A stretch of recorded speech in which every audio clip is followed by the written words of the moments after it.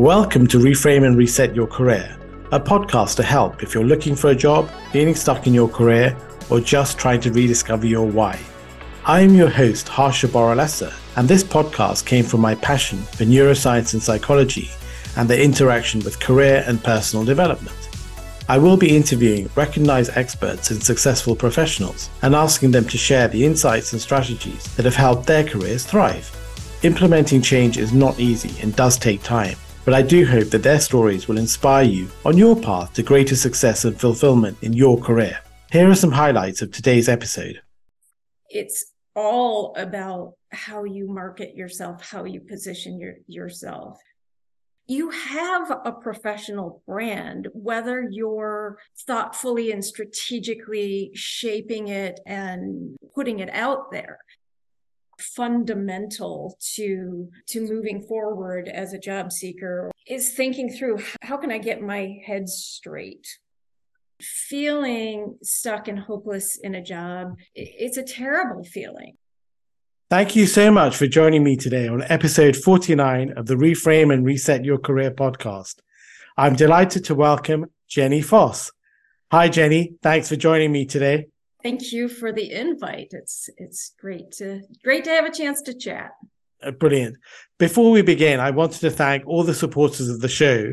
It was recently included at 25 in the Apple Podcasts Great Britain Careers Charts. Thank you for your continued support of the podcast and YouTube channel. And thanks for the clap, Jenny. That's a great accomplishment. I noticed that the other day. So good job. Thank you. For any new listeners, please feel free to connect on LinkedIn and do subscribe, like, and share if you enjoy the content. It makes such a difference. Now back to the show. Jenny is a longtime recruiter, job search strategist, and the founder and CEO of the internationally recognized career website, jobjenny.com. She also partners with LinkedIn in developing career-focused video courses for their LinkedIn learning platform. Through all of her work, Jenny aims to provide exceptional, accessible, and easy to act upon advice that enables people to thrive in their careers. A certified professional resume writer, ferocious Scrabble player, and mean margarita maker, Jenny lives in Portland, Oregon, with her husband, 3 kids, and rescue dog, Daisy.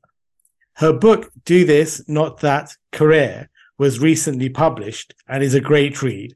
Welcome, Jenny. You made me sound so official. I got so much going on. No, but I think the great thing is that most people, they don't really think that much about their careers, but it's only when you go over your CV or your backstory, you realize that you have done great things with your career. So sometimes I think it's really important to pat yourself on the back and think about the Scrabble playing skills. It's funny that you say that because it's absolutely true. And it's something that I coach my own clients on, is recognize how incredible you are as a person, as a professional. But it's something I think all of us as humans, it's kind of weird to think about on our own accord. So and I think maybe that's part of our, the way we've survived. You look at the things you're not good at and try and bring those up and really sort of focus on that. And I think there's this weird thing about how I think negative events they cause a lot more pain, I think, to us. And maybe that's a reminder that we need to focus on the things that we're not so good at. But I actually think with careers, it's about really thinking, what are you good at? What are your super strengths, superpowers? And focusing on that. And it's like that Cal Newport thing where he says, make yourself so great that they can't sack you or they can't replace you. There's that book. I don't know if you've ever come across that. So good they can't ignore you. Yeah, correct. Why I think the subhead is why skills trump passion in the quest for work you love. Yes, it's one of my favorite career books. Yeah, no, that's a great read. So I'm a big fan of the arts. So is there a performer, song, book, or film which you'd like to share with our listeners today, Jenny? Can I share one, like a few, like one from each category? Yeah. Go wild. So in terms of music, I tend to gravitate toward strong and amazing women artists. So I'm a big fan of Dolly Parton. I think she's an amazing human being. It's one of the greatest shows I've ever seen. And I was like a bazillion months pregnant. I remember when I went, and I could feel my daughter kind of dancing along with me. Who doesn't love Islands in the Stream and Jolene? Oh, she's so great. And like Adele, Whitney Houston, Aretha Franklin, I could go on. Books. So I tend to be a nonfiction reader almost to a fault. And my sister is a passionate fiction reader. And so she shared a book with me not so long ago called The Plot. And it's by Jean Hanff Koretz. Okay. It is so good. I won't spoil the plot because the plot of the plot is incredible, but it really got my heart because it's about a writer who was looking for his big break and found it in an incredibly breathtaking and riveting way. That's all I'll say. And then movies. I find myself watching movies on planes more than anything. And one that I really love, and I've watched a few times, is Lion, the movie it's a true story, right? About the young Indian boy who fell asleep on the train ended up 1,000 miles away from his family and had no idea how to get back because he's 5. He doesn't know how to explain it, and ends up being adopted by an Australian couple. And the cinematography is really beautiful in the movie, and the plot is incredible, and it's a true story. So Lion is a really good movie. I saw that you studied journalism at Michigan State University. So what inspired you to study journalism, and how was the MSU Water Ski Club? So answer to your first part of the question, what inspired me, I had, I'll say a relatively difficult teen years, somewhat of my own doing. I was quite filled with self-doubt there in the midst of my high school years. And I happened to take a course in public speaking. The instructor was far and away the greatest teacher I've ever had. Her name is Miss Greco. And at my lowest, I guess, where I was feeling so not confident in myself, I had self-esteem issues, she pulled me aside and she said, "You're really good at this. You're not only a good speaker, you're a great writer." And I don't even know that she knew what a profound impact that would have on the trajectory of my life. And so I did go to school to be a journalist. Originally, my plan was to go into broadcast journalism, but I realized how much I enjoyed the writing aspect of it. So that was a good degree for me. And yes, we had a water ski club in all places, Michigan, where it is not warm all year round. And I grew up water skiing. My family had a place on a little lake in northern Michigan. So I gave it a go, and it was fun. Very chilly. No, but I just love that story, Jenny. It's there's so many sort of points coming out of that words and actions are so important, and you just don't know when those will change the trajectory of somebody's life. So I think we should always be mindful of how we come across to people, and I think sometimes we always look at our journey from our perspective, which is fair enough. But I think having thoughts for the other person and how they react is very important. But I also like the way how, it just takes one person or to see something in you, which makes such a difference. And I remember before I was thinking about starting the podcast, I was speaking to somebody who I sort of met online in a community, and she was so encouraging. Her name is Tammy Gulalobe. I don't know if you've come across her. but she was incredibly encouraging. And she said, look, just go for it. And that really pushed me to go ahead with the podcast. And it was one of those things where at the outset, I thought I might do a few episodes, see what it's like. But then I think sometimes you have a momentum and things turn out really well. So, but I saw that you initially worked in marketing. How was marketing and what made you transition into recruiting? I was a reporter for a couple of years out of undergrad, and I worked in an environment that people were not happy with the contract that had been renegotiated shortly prior to my arrival. You know, I thought it was the greatest thing. It was a great place to work, but the long timers had to make some concessions, and they weren't happy about them. So the environment was kind of negative and draining energetically. I just started getting discouraged, and along came an opportunity to make that shift into public relations and marketing in a corporation. And I thought, you know what, I'm gonna try this. So that was kind of the jump into marketing, and I did that for several years, and was on a trajectory, I believe, to become an executive in marketing communications.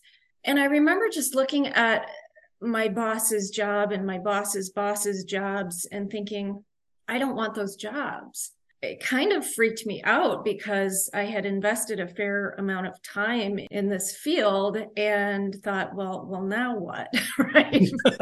What are you going to do now? And I'm just going to hang out. Right. And so the last corporation I was working for, we had employed the services of a recruiting agency. And I became friends with one of the co-owners of that agency. And he would cruise by my office when he was in our building and just stick his head in and say, hey, when are you going to come and work for me? And it was kind of a running joke because he saw something in me and thought I might be a good recruiter. And I would always laugh it off. And then one day I just thought, you know what, I'm going to call him up and see what this would entail. And I'll tell you what it entailed: a $50,000 pay cut.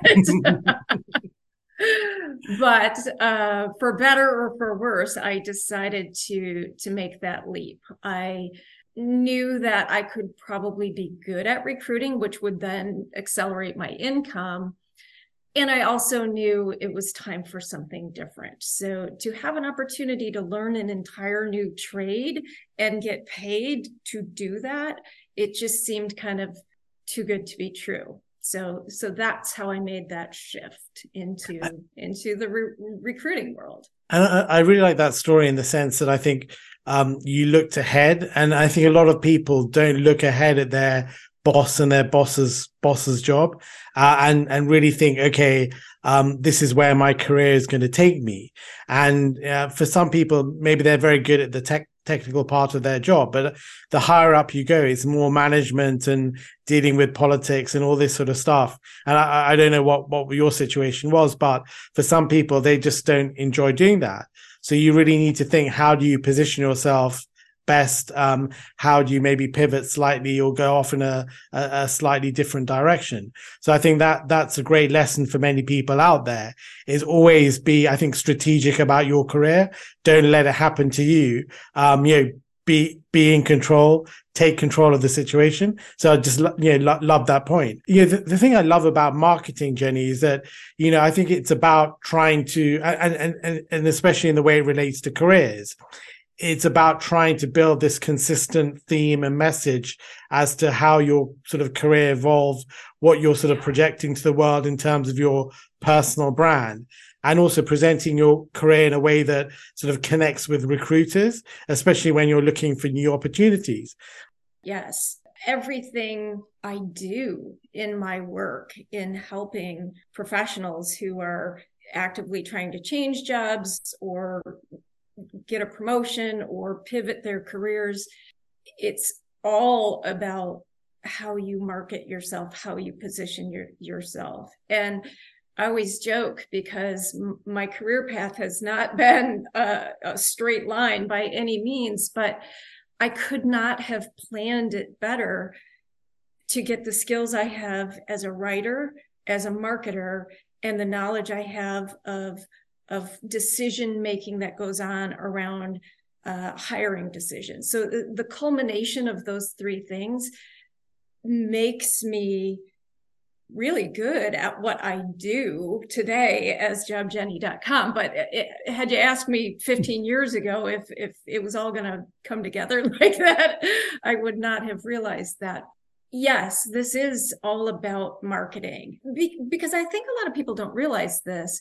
You have a professional brand, whether you're thoughtfully and strategically shaping it and putting it out there.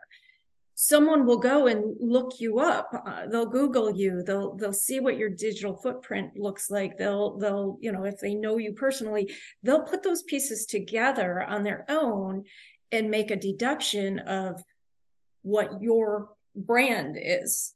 And so, given that, why not manage that messaging in a way that's authentic to you? I'm not suggesting in any way be some phony baloney, because that's not going to work out real well.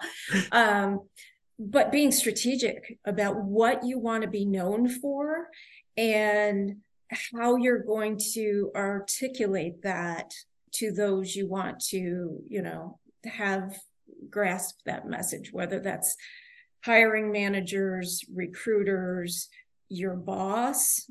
And I love that point you make about being strategic, because I think you can really take control as to how you position yourself. And I totally agree with you. This is not about being inauthentic, being something that you're not. But clearly, it's one of those things I'm sure you've seen in the workplace. Sometimes it's those people who are very good at marketing themselves and marketing what they're doing, even if they're not doing very much. They can give the impression of being, a great leader or a great producer.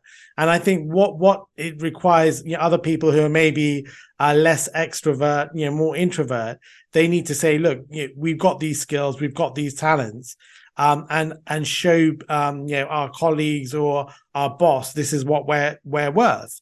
And I also think, say on LinkedIn or on the internet, you can sort of write short pieces, you can get onto podcasts, you can show yourself to be an expert.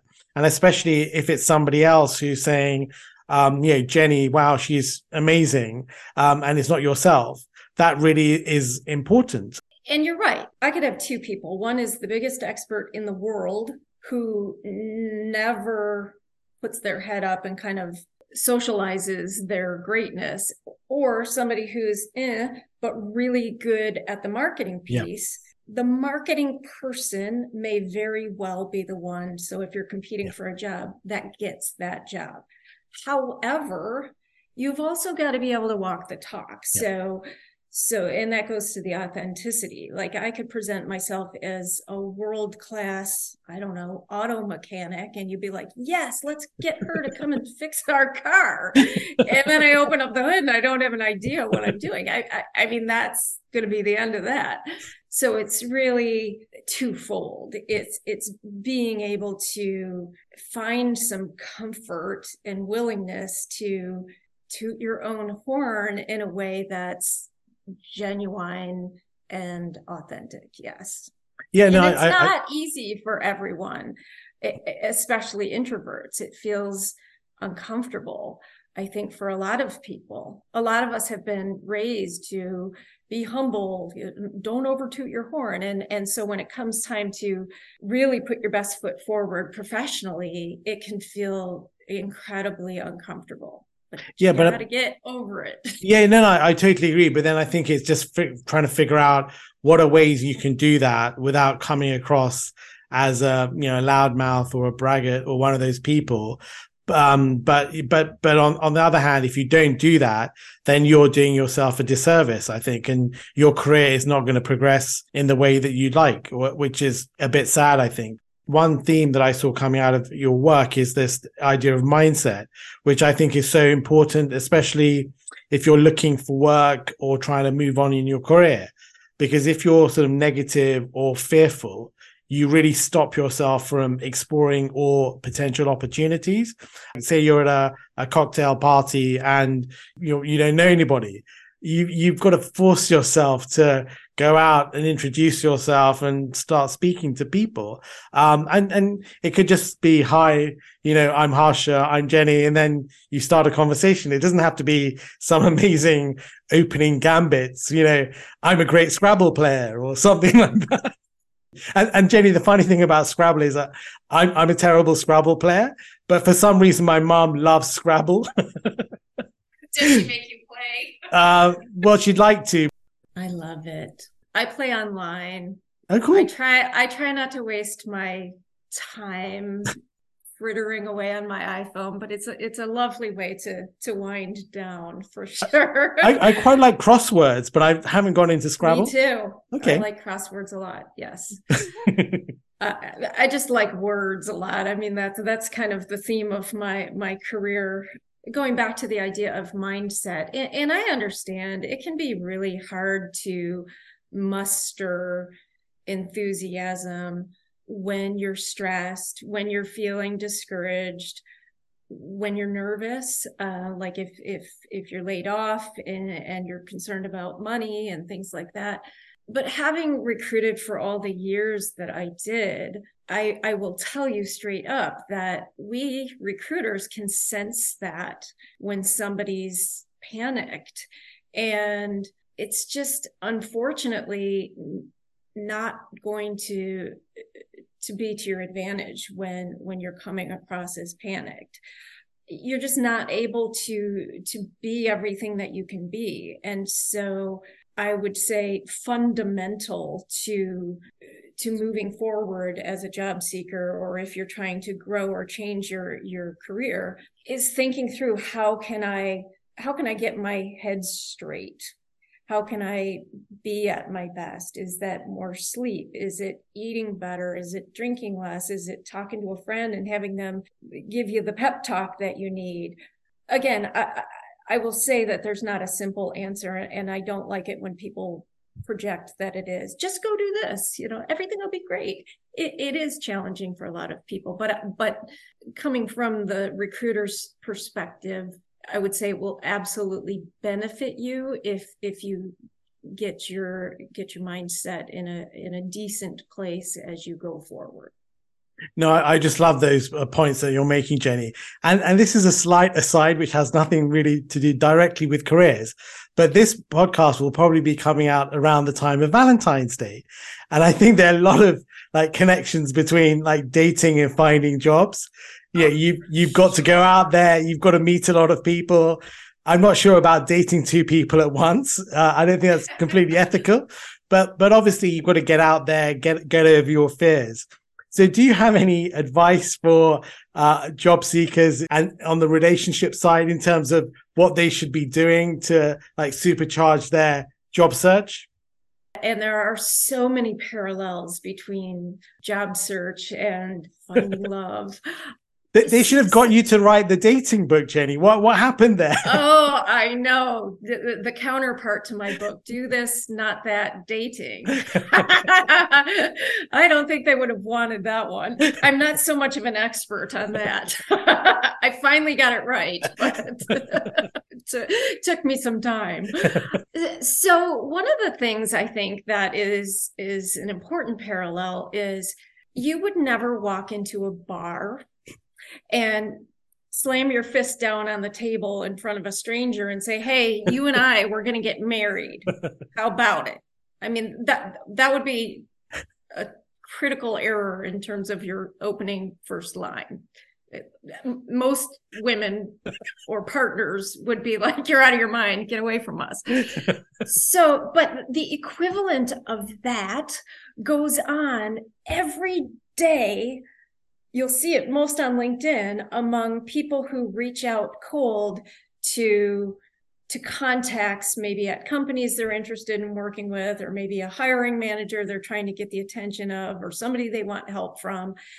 They go from, I've never talked to you before, to, hi, you don't know me, but I want everything from you. I want everything. And so this is where I teach people to make it very easy for that other person to say yes.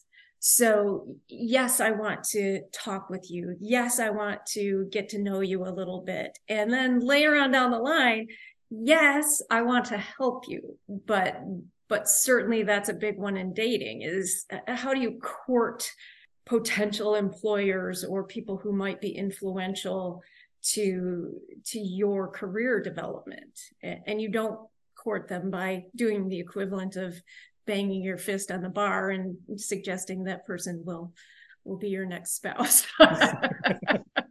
Yeah, no, I just love that. And I think it's all really about the psychology of the whole interaction. I think you need to come across as, a decent person, trustworthy, but also be helpful, because it's not about just taking.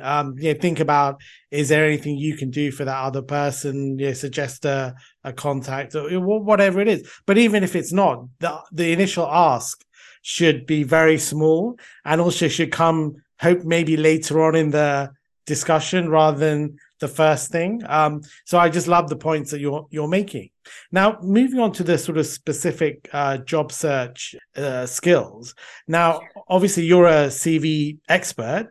What do you think are the most important things, in terms of CVs? Maybe the top 3 to 5 thoughts you have, just high level, Jenny?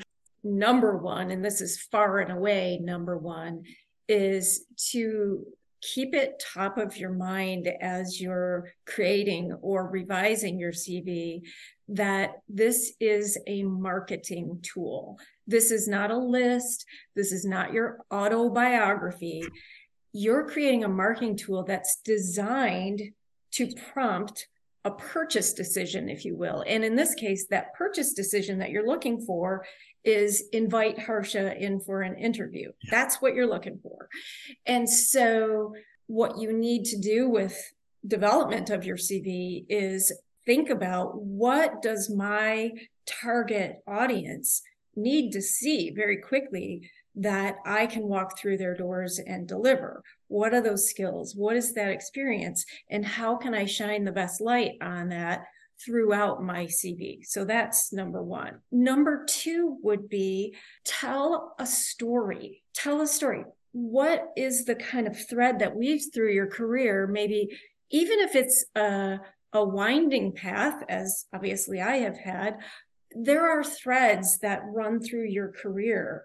Maybe it's everything I've ever done speaks to my love of problem solving, or really strong communication skills, whatever that is.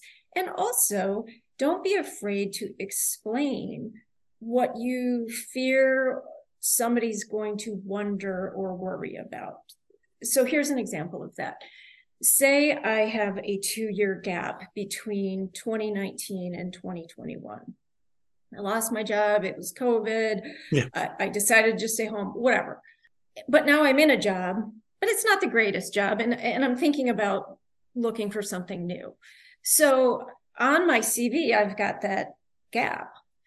And so rather than just wait for somebody to wonder or worry about something like that, you can always explain it. So in your job that you have now, you could start the entry by saying, following a COVID-related downsizing, was invited by this XYZ company to come do that. So you're explaining very succinctly how you got from one thing to the other, why you had the gap. So telling a story as you lay out the CV is a great idea. And then third is not worrying so much about the length of the CV, even if someone says nobody's ever going to read it if it's over 1 page long. I will tell you straight up, that is not the case. Now, but making sure those words are earning the spot on the page. You don't want to blabber on and make it a painful journey for somebody to get through your CV.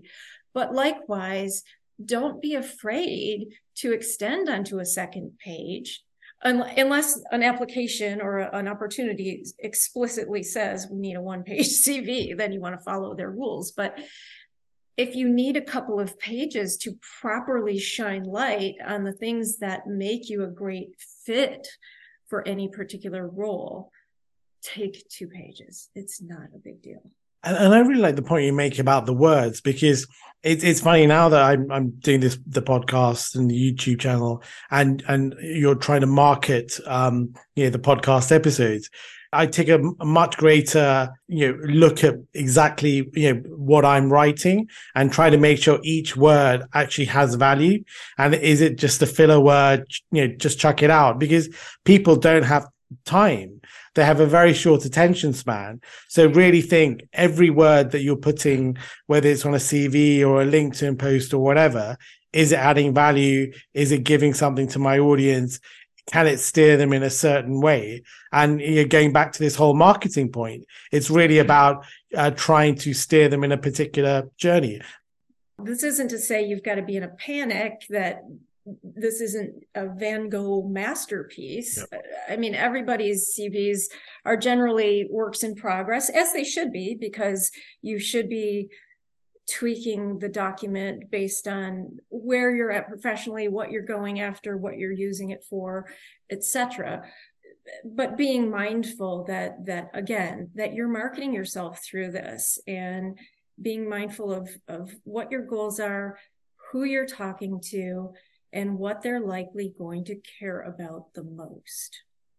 And this is something too that's helpful. So say you want to be a project manager, and you're not in a job that is called project manager, but as part of your job, you're doing quite a bit of project management. So I would then make sure, as you describe the job, even if the project management is not like the majority of the job, shine light on that first and foremost, because maybe some of the other stuff you're doing, even though it's cool and worthwhile, isn't going to be that interesting to them.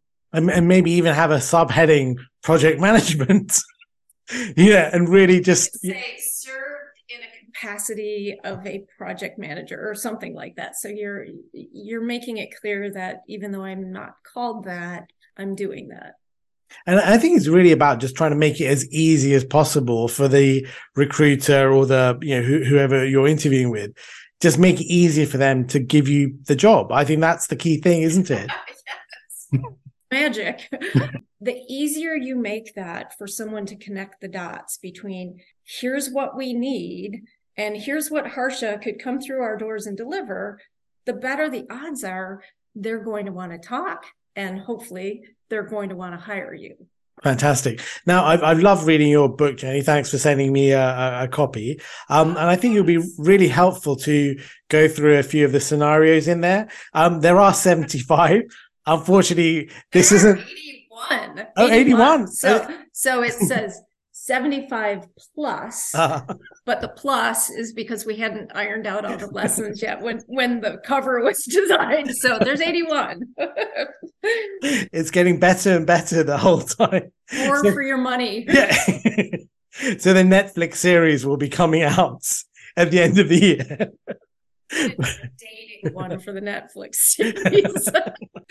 Yeah, one scenario I loved was this whole idea of you see a job and you look at the job description and you don't match up to everything. Maybe you have around 70% of the requirements, but I think you were saying still go for it. I mean, what do you think, Jenny?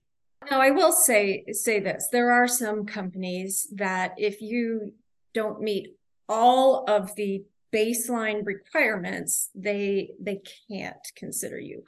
But what I suspect and what I see among those that I've worked with over the last 12 years is people tend more often to self-delete themselves from consideration because they're like, I don't meet 100% of these requirements.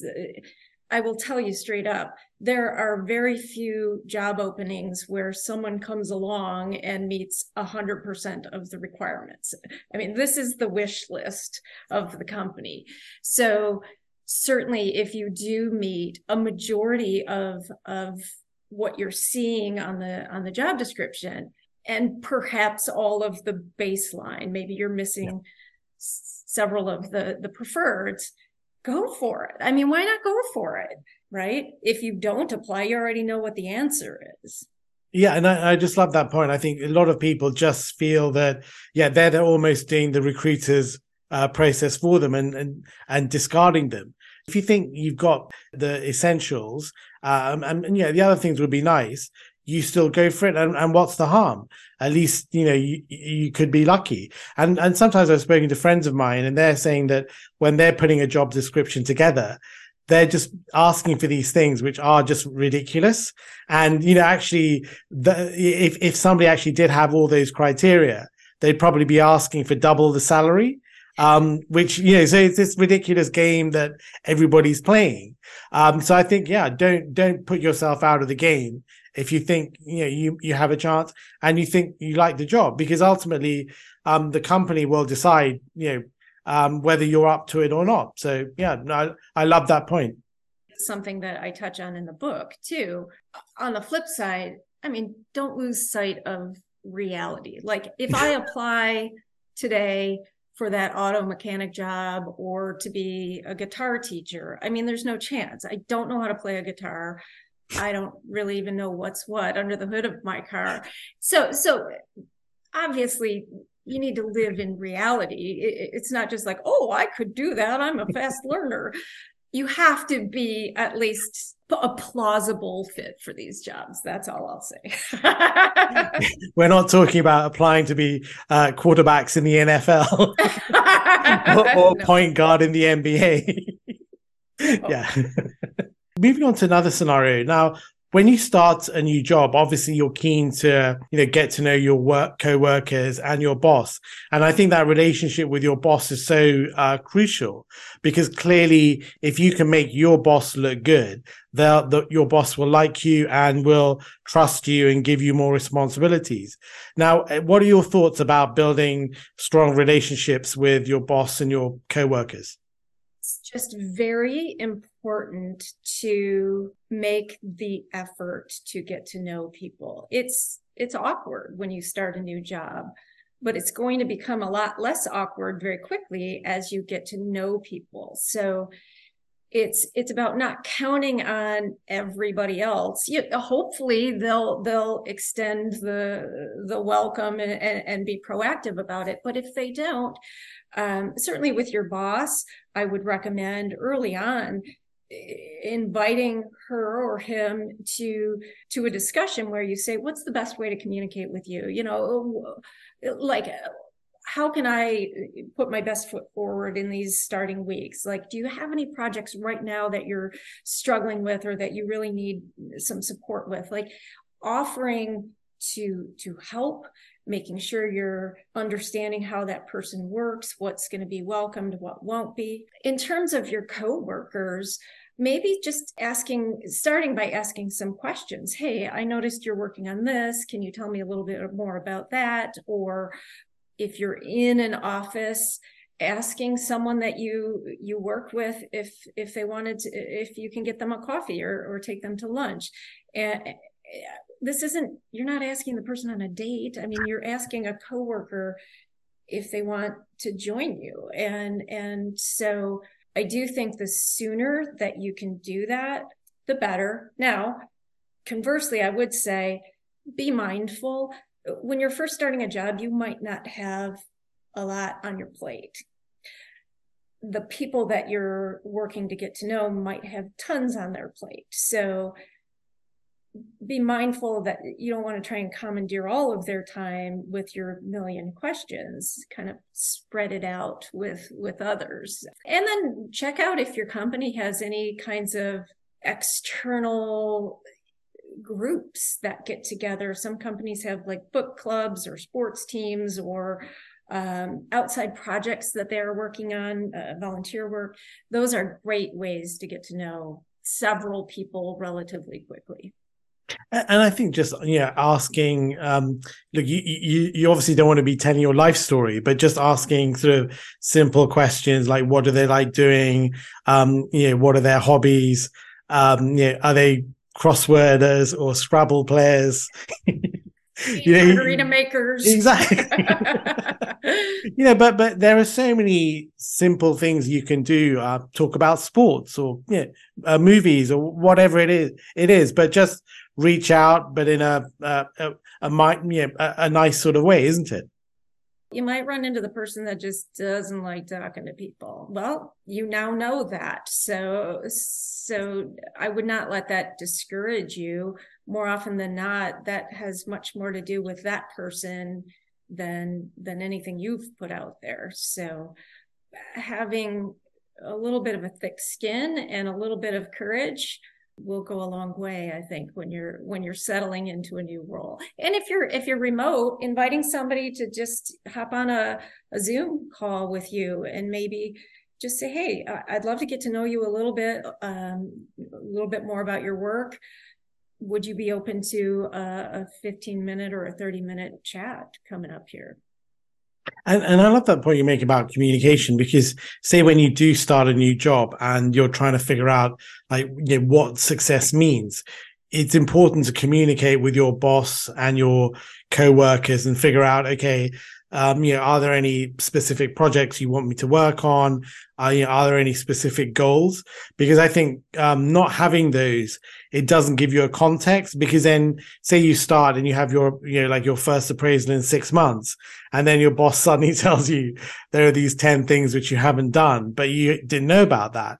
And I think it's much better to be upfront and say, okay, have an adult conversation with your boss or your coworkers and say, look, can we have some milestones? There's nothing good about thinking you're doing a good job, but all along it turns out you were focused on the thing that your boss doesn't actually care about, and you've not been focusing on the thing that they really want you to focus on. So setting that expectation up front, it'll go a long way. And likewise, that's also meeting with them to say, what's the best way to communicate with you? I mean, do you want me to send you emails? Do you want, like, really getting that established, so that you're not thinking that you're doing great work, whereas your boss is feeling quite otherwise. Yeah, and I think it's just that transparency that both parties then know this is what success means, this is what performance means, because otherwise it's so easy just to carry on. And the thing is, nobody likes confrontation, but then you have your assessment and then it all comes out and you're thinking like, why didn't you just tell me 6 months ago? But that's unfortunately that's just life. But this other scenario I love is, and this I think is relevant for so many people. You've done a good job at work, you've done a good job, and you want to ask for that, a raise or a promotion. What's the best way of trying to do that? Kind of planting the seeds for a while before you make that ask. And those seeds would be making sure that it's known when you've made some achievements, and not in a boastful way at all, but documenting your successes, making sure that in your meetings with your boss that you're sharing those wins all along. And it could be just saying, hey, we got a call from client X today. They said that the new system we installed is working better than anything they've had in the 10 years prior. And they specifically called out my work in doing this. So really wanted to just share that with you. So all along, I would document your successes and make sure you're socializing those wins. But when you're getting ready to ask for a promotion or a raise, understand that. I mean, it might be that you and your partner have decided you want to buy a house, so you need more money kind of quick. Your employer, even if they like you a lot, that's not their problem. That's not their concern. What they're wanting to do is make sure that the return on investment for what they're paying you is worth the while to the business. And so I would absolutely make a case or a proposal before you make the ask. Like, what is the justification for them elevating you into a new role or giving you more money? And what will they get in return for that? That's what's important. I just love that, Jenny. I think that's some great points there. So moving on to sort of, I suppose, a slightly less pleasant issue. If you're not getting on with your boss, are there any thoughts about that? Because I like this one thing you said about reframing the situation and almost taking a little bit of the heat out of it, because it could be that there's a personal issue going on at home or whatever it is, or it could just be that your boss is he or she is just not a very pleasant person, but you need to figure out a strategy. You can't suddenly just walk out of your job, but you have to plan and think about it and actually just be strategic and take the emotion out of it. It's crucial, I would say, when you're in that situation, and not always easy if you're really fired up about whatever's going on, but approaching the person with empathy, I think, is important. And also, Harsha, thinking about, is there something that I am doing to contribute to the nature of this relationship? Being self-reflective, like, what's my role in this? That's first and foremost. And you could go to that person and say, hey, look, I know we've been struggling to see eye to eye. I just want to let you know that I'm sorry that I've been interrupting you in meetings. I realized it. And I just want you to know that I'm going to work on that. But if you feel like you're really not contributing much, you could say to that person, I notice it seems that you've been very stressed lately. Is there anything I can help you with? So I think sometimes when people are not very nice to their colleagues or their employees, it is, yes, there's something else going on. And if you call it out in a kind way, not, hey, why are you being so mean to me lately? But I notice you seem to be stressed lately. Is there anything I can do to help? That's a gentle way of calling it to their attention. They might not even realize that they're being a jerk to you. And hopefully that's going to be a really important step to either having that person knock it off, whatever they're doing to make the relationship sour, or at least have that awareness that it is impacting you. I think sometimes people are good judges of the situation. And if it is sort of going beyond a particular point, then you really need to think, okay, should I go maybe to HR? Should I consider my exit strategy? And I think people should never feel that there are no options. And I'm sure you've come across that. I've come across that in situations that, with friends, they're saying, oh, things are terrible, but I have to stay where I am. And I think I would always say, look, do you really have to stay where you are? Because if you're not happy, eventually you're just going to get worn down. But I think a clever person will think, okay, how do I create an exit plan, an exit strategy? And first of all, you got to get your mindset correct. Obviously, you're going to do all things like LinkedIn, et cetera, et cetera. But I think you should never feel that there are no options. I think that's a terrible situation to be in. I mean, what do you think, Jenny? There's always another avenue. It might be high elevation. You got to put a lot of effort in, but there's always an option. And feeling stuck and hopeless in a job, it's a terrible feeling and can lead to snap decisions that aren't ideal.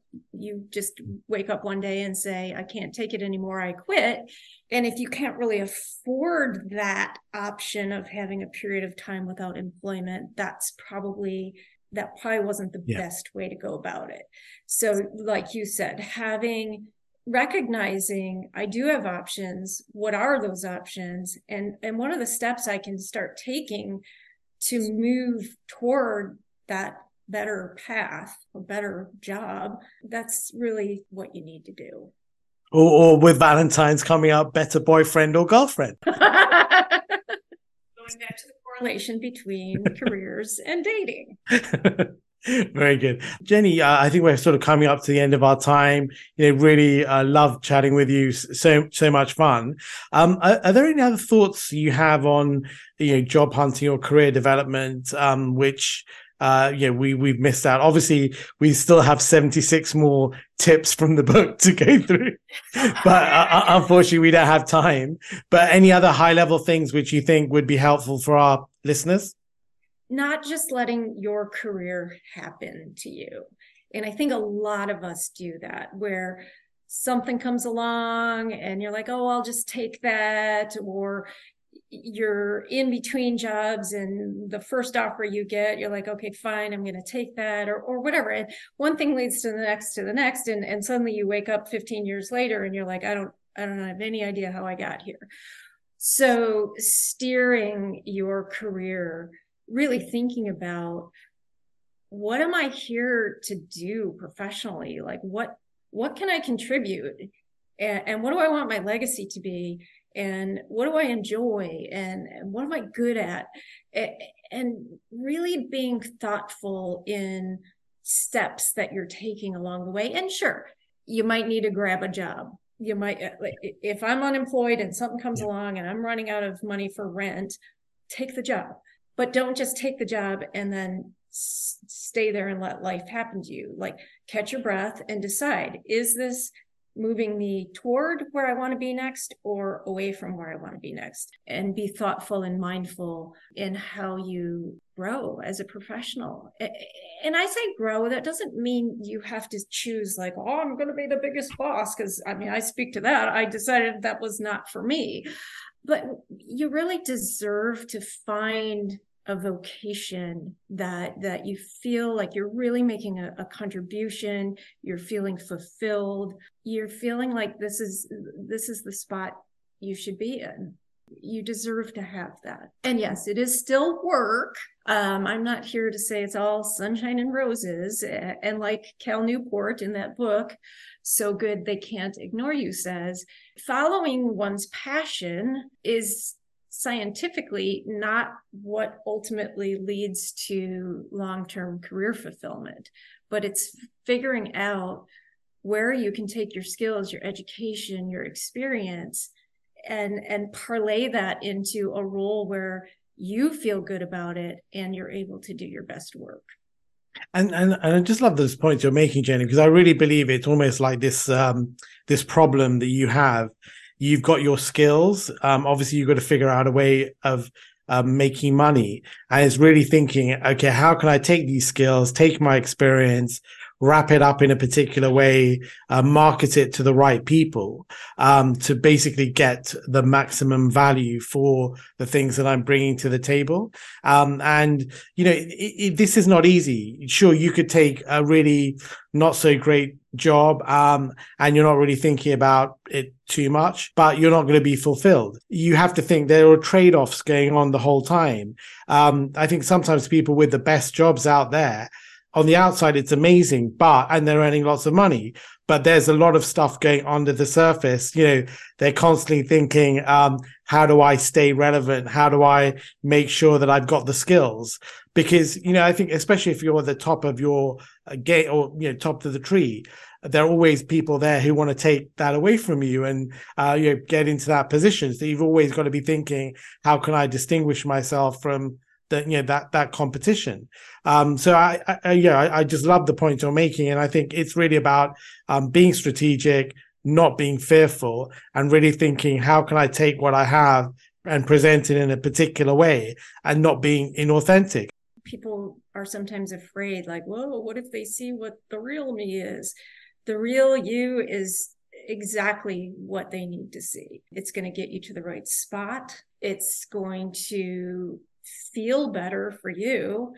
And it's just crucial. If you can't go about this authentically, your chances of ending up in the wrong spot are much greater. And so having that confidence that, you know what, I have something unique and special to offer, and putting yourself out there in the right places with the right messaging so that you find that. And again, going back to the idea that this is your life's work. This isn't like, oh, I can figure this all out in a week. I mean, I've been a professional for over 25 years and I still am a work in progress, right? But over the last decade-ish, 15 years, I have been very mindful about who I am, what I want to be known for, what I have to offer. And I do feel strongly I'm in the right spot, and I'm able to be authentic. I mean, painfully so sometimes, but it does make all the difference. But treat yourself as a work in progress. Oh, fantastic. And I think it's really also about these small steps, isn't it, you're taking. You can't be an overnight success. It's just think of the long game and think, okay, take these small steps, execute, do one small thing every day for the whole year. You'll build up this, amazing experience and achievements. It is not a sprint. And if you look at people who look like they're an overnight success, chances are they are not. You just didn't see all of the blood, sweat, and tears that went into getting to where they are today. So being patient but persistent, I think, is important. Yeah, and it's like all the guests that I keep calling to try and get on the podcast, and I end up with Jenny Foss. I mean, results. For the record, everybody, I said no 0 times. And Jenny, as we're sort of wrapping up, I'd just like to offer my guests a chance to give a quick shout out to somebody who's helped them in their career or their lives. You and I both know Mac Pritchard of Mac's List. He is incredible, and I'm ever so grateful for the support he's given me over the years. I want to absolutely thank someone named Adrienne Granzella Larson. She was the first editor-in-chief of The Muse, which is a big career website. She gave me an opportunity years ago to be a columnist for The Muse, and that really was pivotal in the growth of my career as Job Jenny. So definitely Adrienne. And then all of the crew at LinkedIn Learning, who gave me just this wonderful opportunity to be, they call them authors. Essentially, they are trainers. I do training courses on LinkedIn Learning on various aspects of career. And that's been the time of my life. I mean, it's been so fun, but also really has contributed to the growth of my career. So shout outs to all of them. Fantastic. So Jenny, thank you so much for taking the time today. I'm glad we overcame the slight technical difficulties. Now we're both IT specialists in addition to and auto mechanics. Exactly. I'm really wishing you all the success with the book. Hope it gets to a fantastic audience, and enjoy the rest of your day and your weekend. Let's talk again. Thanks, Jenny. Take care. Right. Bye-bye. Yep. Bye. Thank you so much for listening and staying to the end. That was such a fun interview. If you'd like to listen to more episodes, please subscribe to the podcast, which is available on your favorite providers, and subscription is free. If you wish to learn more about any of the resources mentioned in this episode, please take a look at the show notes, which are available online. Thanks once again for listening. Wishing you success with your career. I hope you will join me again in the future.